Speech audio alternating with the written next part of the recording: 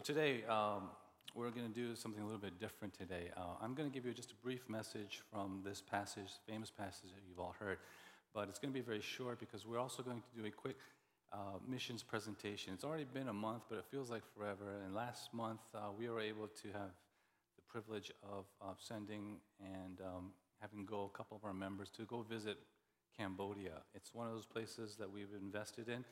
And one of our own members who's leading teams out there in Cambodia, Paul and Susan, are out there, and they've been there for past, 6, 7 years. And so what we want to do is I'll give you a brief message. They'll do a quick report, kind of an update on who they are, where they're going, what they're doing, and then maybe we'll close in a little bit of prayer, and then we'll finish out the service that way today. Okay? So we're going to do that. And this is a passage that all of you know. It's what we call the Great Commission. I've been here many times, and you've heard probably many sermons on this passage. But unfortunately, oftentimes when you come to the Great Commission, what we call the Great Commission, you often think about missions. And what I want to tell you is that that's actually not what this passage is about. Listen to this. Jesus says a lot of important things, okay? But in the Gospel of Matthew, he ends with this. This is the last important thing that Jesus says. There's 12 guys around him. He's going to go away. He's not going to come back for a while. And so before he goes, he gives this little band of brothers something to do. And so he says in verse 19, go, go. He's saying this, I came, I went to the cross, I came out of the grave, and now I'm about to go back to my Father, and now I want you to go. And as you go, I want you to do at least 3 things. 3 things. What does he say there in our passage? He says this. First, disciple all the nations. Secondly, he says, baptize in the name of the Father, the Son, and the Holy Spirit. And then third, teach them everything that I've commanded. Teach them everything I've commanded. Okay? That's what he says. And this mission, this is what we call the mission or the Great Commission as we know it. I want you to first know this. It isn't given to you. This commission isn't first given to you. Who's Jesus talking to here? He's not talking to the crowds of people that are listening to him and that were following him around. He's talking to 12 guys. He didn't say this to everyone. He said it to a few. Think about this. Can everyone disciple? Maybe. Can everyone teach or preach? Maybe. But can everyone baptize? I don't think so personally. You might, but I don't. Jesus isn't commissioning everyone here. He's commissioning 12 guys. They've got a special place. These guys have a special role. That's why they're called later on the apostles. Paul says in 1 Corinthians 12:29, is everyone an apostle? No. So if you thought this message and this passage is telling each and every one of you to go out and do some kind of mission work because Jesus said so, you might breathe a sigh of relief because he's not talking to you first. He's talking to the 12 apostles. And that's an important thing to remember. Now here's the second point. What's so special about these 12 guys? Well, the apostles literally means messengers. They are the ear and eye witnesses of what Jesus did and said, which simply means they were messengers. They've seen and they've heard the things that Jesus has done and said, and that's what they share.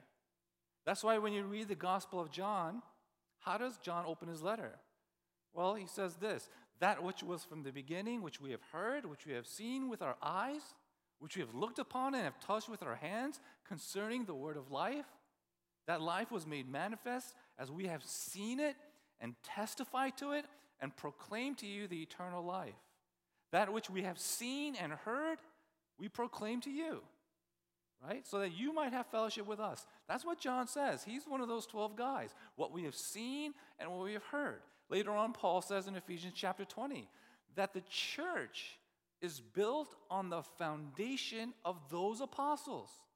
and even later on the prophets, that Christ Jesus is the cornerstone, but it's the message of the apostles upon which the church is built. And so the apostles laid down the foundation of the New Testament church. Jesus is the cornerstone. Hopefully you've heard this before. Now, a foundation, what is that? Once you lay down a foundation, it doesn't need to be laid down again. Everything else is built on it.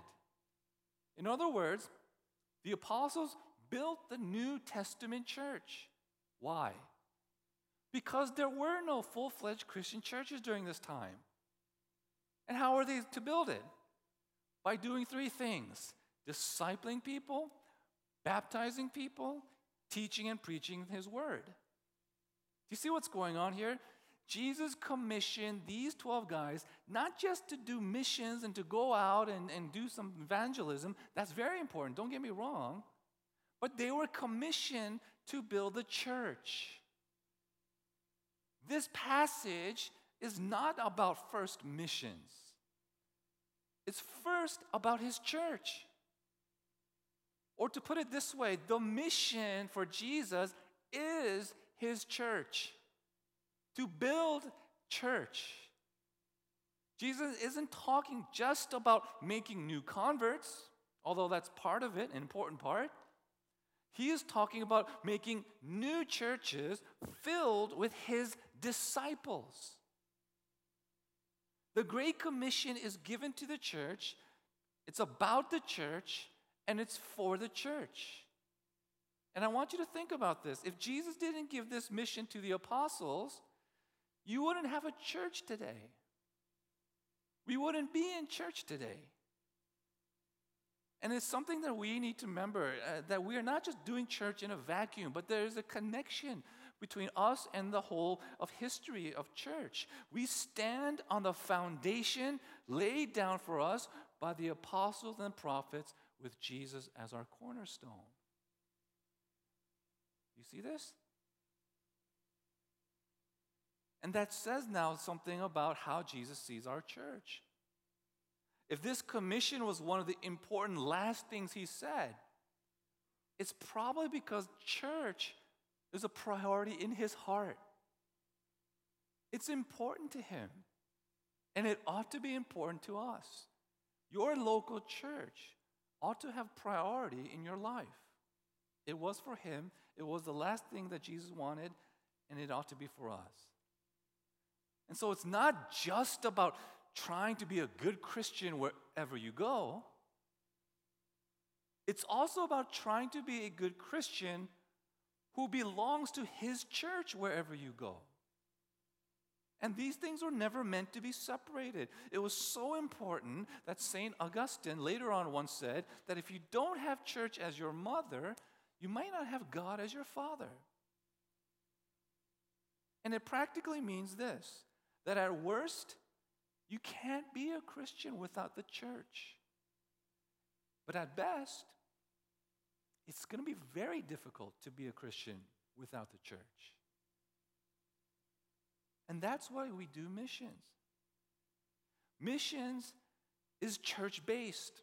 Missions is from the church. Missions is for the church.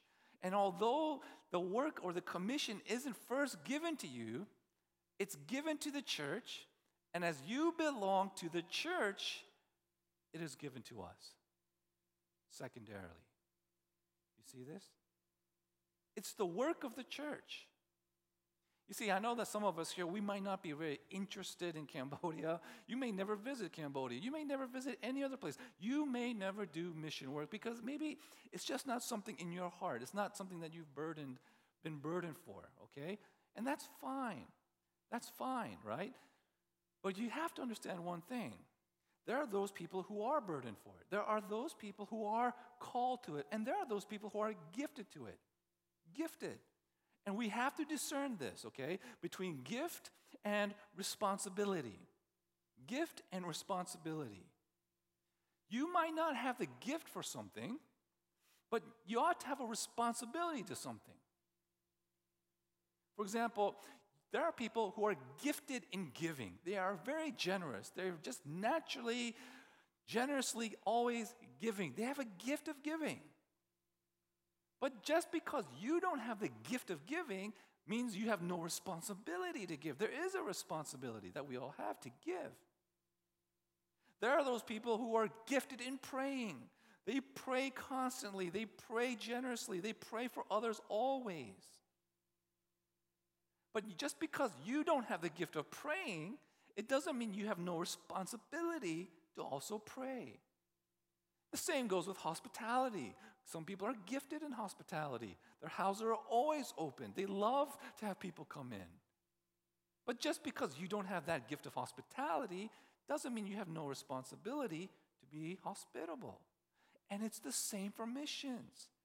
There are those who have the gift to do missions, sent from the church to continue to do and to build church where there are no churches. But at the same time, just because you feel like you're not gifted to do missions doesn't mean we as a church have no responsibility to do missions. 3 things I want to end with this, with regards to missions, as you understand it this way. Number 1, when we talk about missions, it's church-based. It's church-based, okay? The commission is not about missions first. It's about the church. It's about building the church and going to build churches where there are no churches. And evangelism and mercy, and they're all a part of that, okay?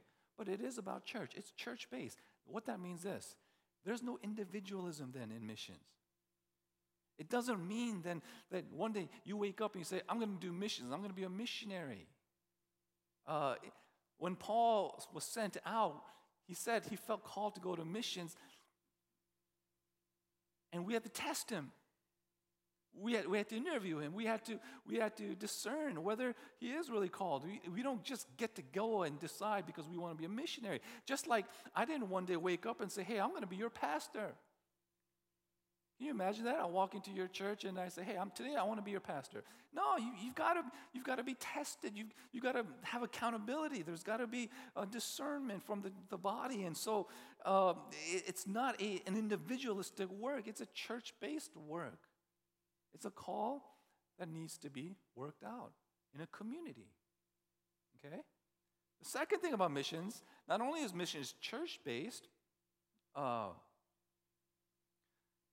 but we became a church because of missions, and so we want to be a church that supports not just people who want to do mission work, but we also want to support churches and people for churches where there are no churches to do that work. And that includes evangelism, and that includes sharing the gospel and teaching and discipling. That includes mercy, ministry, that includes everything. But we want to, as a church, support those who want to support a local church or even build a new church where there is no church. All right? And last but not least, what can you do? And you've heard this before. There's only 2 things you can do with the commission. You either go or you send, right? And if you don't feel like you're called to go, then maybe you're called to send. And that's something that we could do as a church. That if we don't go, we could send.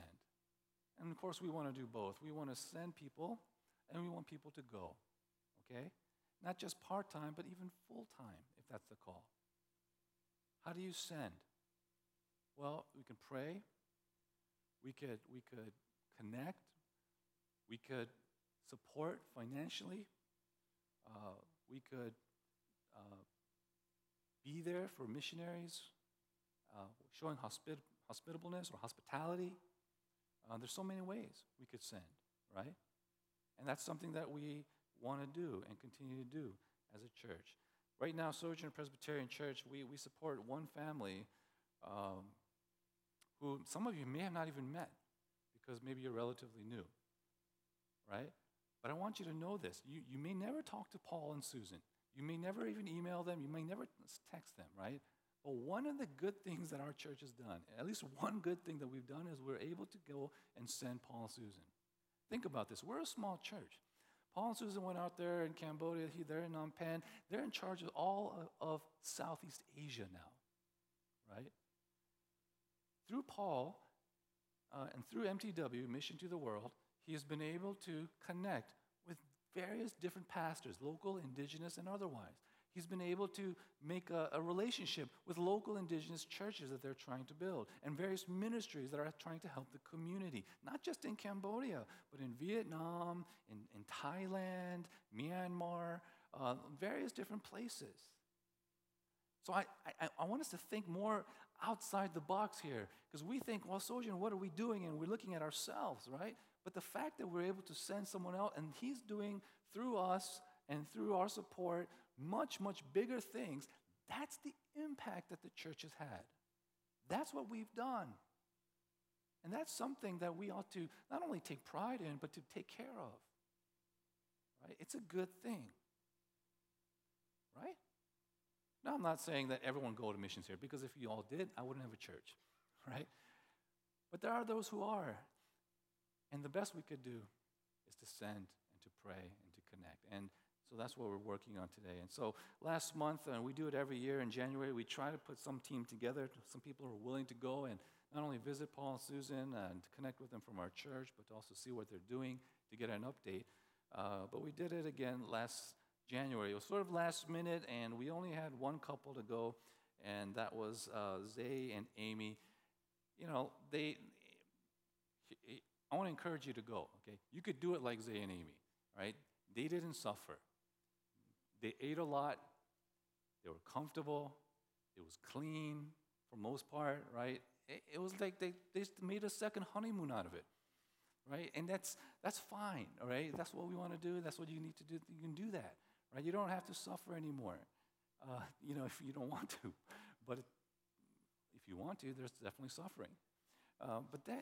So it's an opportunity to expose yourself to a different culture, to get outside your comfort zones and to kind of see what he's doing. And so what we're going to do is I'm going to hand over the mic to Zay, and he's going to give us a little report with some slides, and then we'll close in some prayer for the mission work, okay?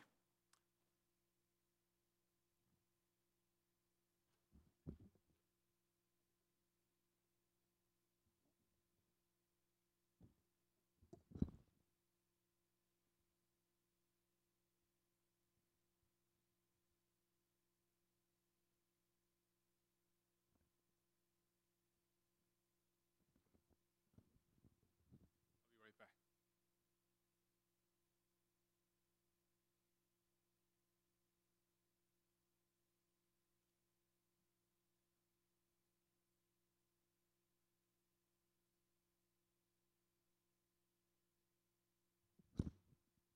So I want to thank everyone for your support and your interest for our trip. It was a really good time for me and Amy. We didn't suffer.